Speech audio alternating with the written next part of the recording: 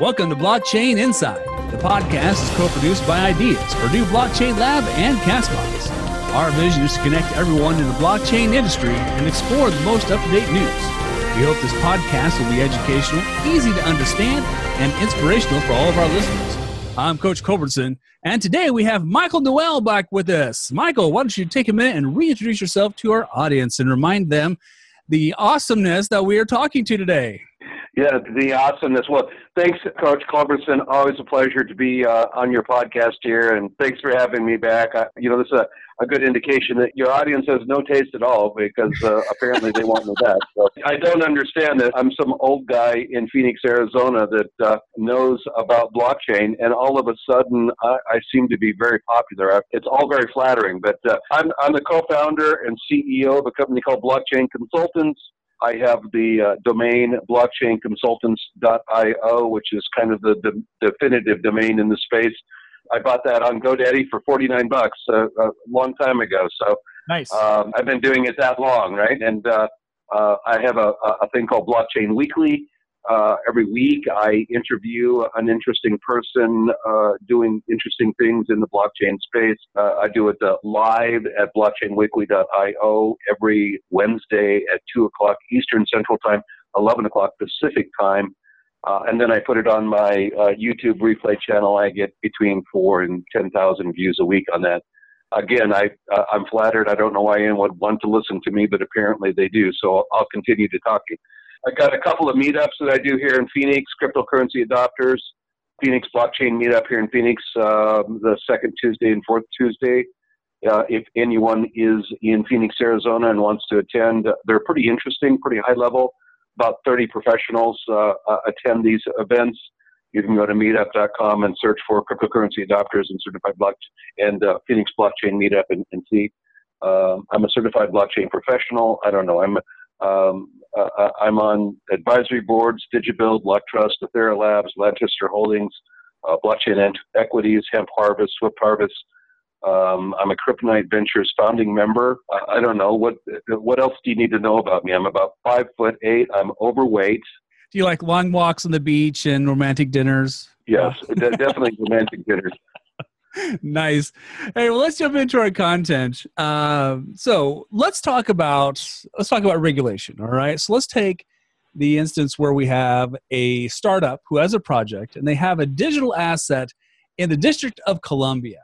So who regulates that and how? Is it the CFTC? Is it the SEC?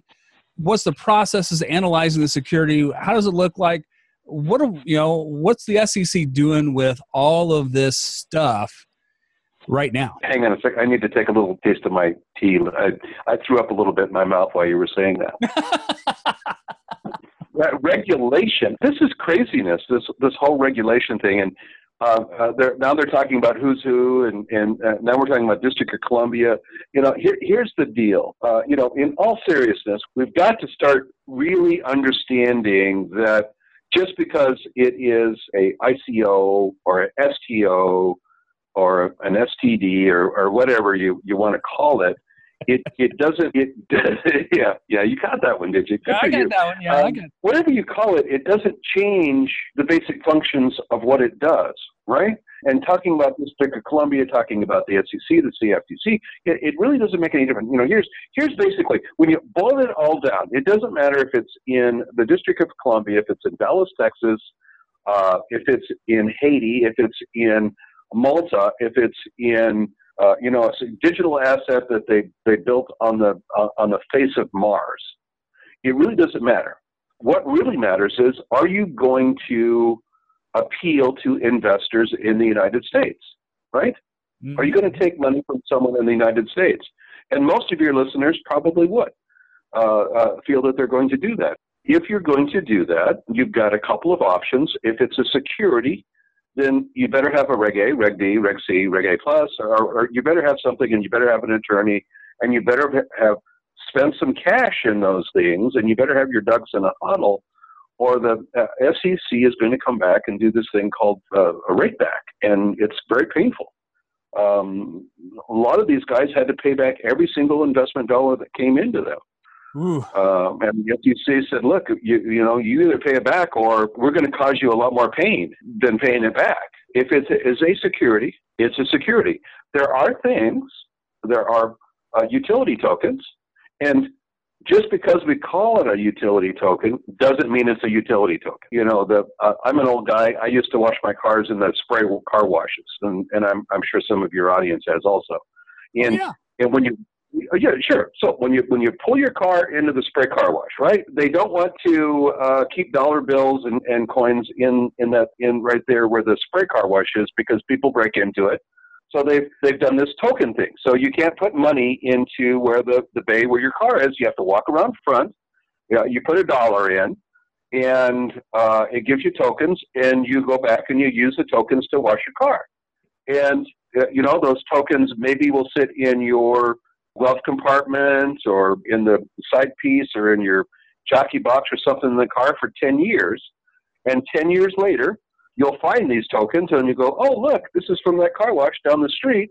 You'll go in there and the tokens will be worth exactly what they were 10 years ago. There's really not an increase. It's in the value of the tokens. It's more along the lines of the tokens are for utility.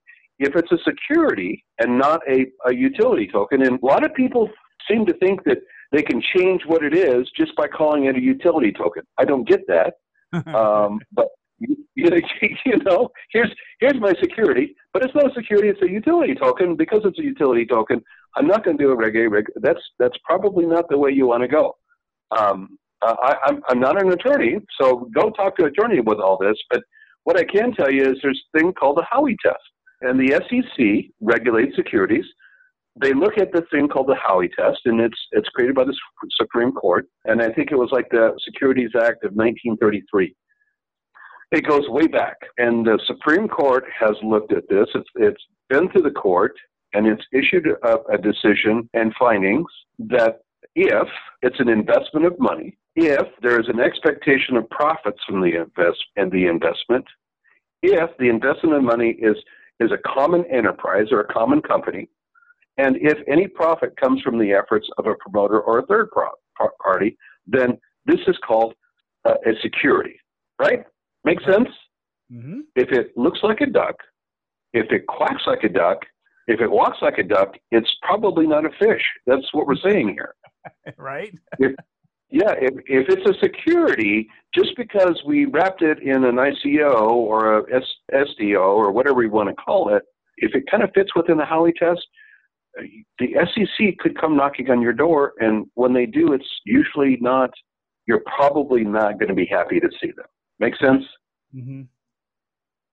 So just be careful, and let's get this straight, and let's stop trying to game the system. This is not why we're here. We're trying to make the system better, and I just think everyone should really understand and really start to think about it and really kind of just do the right thing, guys. Okay? Yeah, those are good words. So let's change gears. What are other technologies that are benefiting or could benefit from being combined with blockchain? Oh, okay. Well, great. Yeah, I love this one. Yeah, and thanks for getting me out of the regulators, because I don't like to go there, but I'm kind of glad that we did. But so talking about other technologies that will benefit from being combined with blockchain, there's a company out there called Foam. Foam is rationalizing, has a distributed ledger. They're taking investments, I think, from accredited investors in the United States right now today. And they're doing a geospatial blockchain, so that things that are stationary objects, buildings, rivers, especially in agriculture, fields, the northwest quadrant of a field, the southeast quadrant of a field, and all this kinds of things. These spatial ideas are being built into a chain that kind of represents where things are at, so that we can begin to reference them.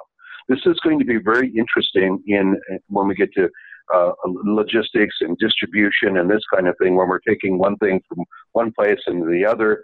And then we have questions about, okay, so you said that you took it from this place and it arrived at this place, but did it really? And how can we interface with the blockchain and understand the path that it went, and understand and verify this so that we can trust this. This is kind of some heady stuff. Is this making sense? We're tracking with you. We're tracking. So with distribution and logistics and foam is one. When we look at, blockchain technology for distribution and logistics, I'm working with a company now, and we're getting pretty deep into a thing that we call tracking grandma's dress. And grandma's dress is not on the blockchain, but the current position of the blockchain is recorded by a piece of equipment that sits out in the wild, and every 60 seconds or so pings the blockchain and says, hey, I'm here, this is where I'm at, I'm referencing here. So we can track, not just a transportation piece. Right now we use EDL. So we have a tractor trailer. We have a guy that's driving it. He has an app on his cell phone, and we track where that tractor is. But that doesn't necessarily mean that that tractor is going to be attached to that trailer. And it doesn't necessarily mean that, if it's a half load, that they have taken a half load off and dropped it off somewhere, and now that's sitting in the back of a pickup sometime. And it's being delivered somewhere, or it's not being delivered somewhere. It was taken off, put in the back of a pickup truck that someone is, some nefarious person, and it's going outside of a predetermined area that we set, so that if it goes outside of a predetermined area, we can set off alarms.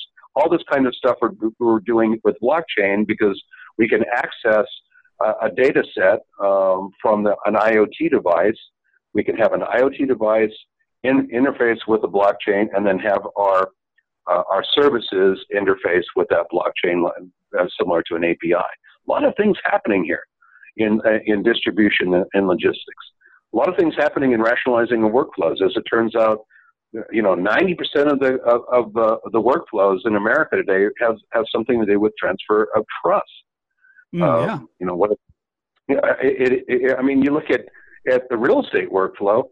It takes about 30 days on average. I mean, someone certainly is going to say, well, I can do it in 3, well, I can do it in 5, well, I can do it. Well, okay.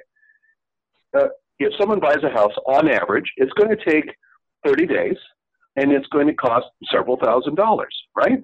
In the case of real estate, we talk about real estate. When you're buying a piece of real estate, it takes about 30 days, and it's going to cost you several $1,000s, right? Right. Mm-hmm. If you're doing with a blockchain, and the blockchain is responsible for keeping track of who owns that piece of property, then it happens almost immediately. It can happen within seconds, and it can cost 40 cents.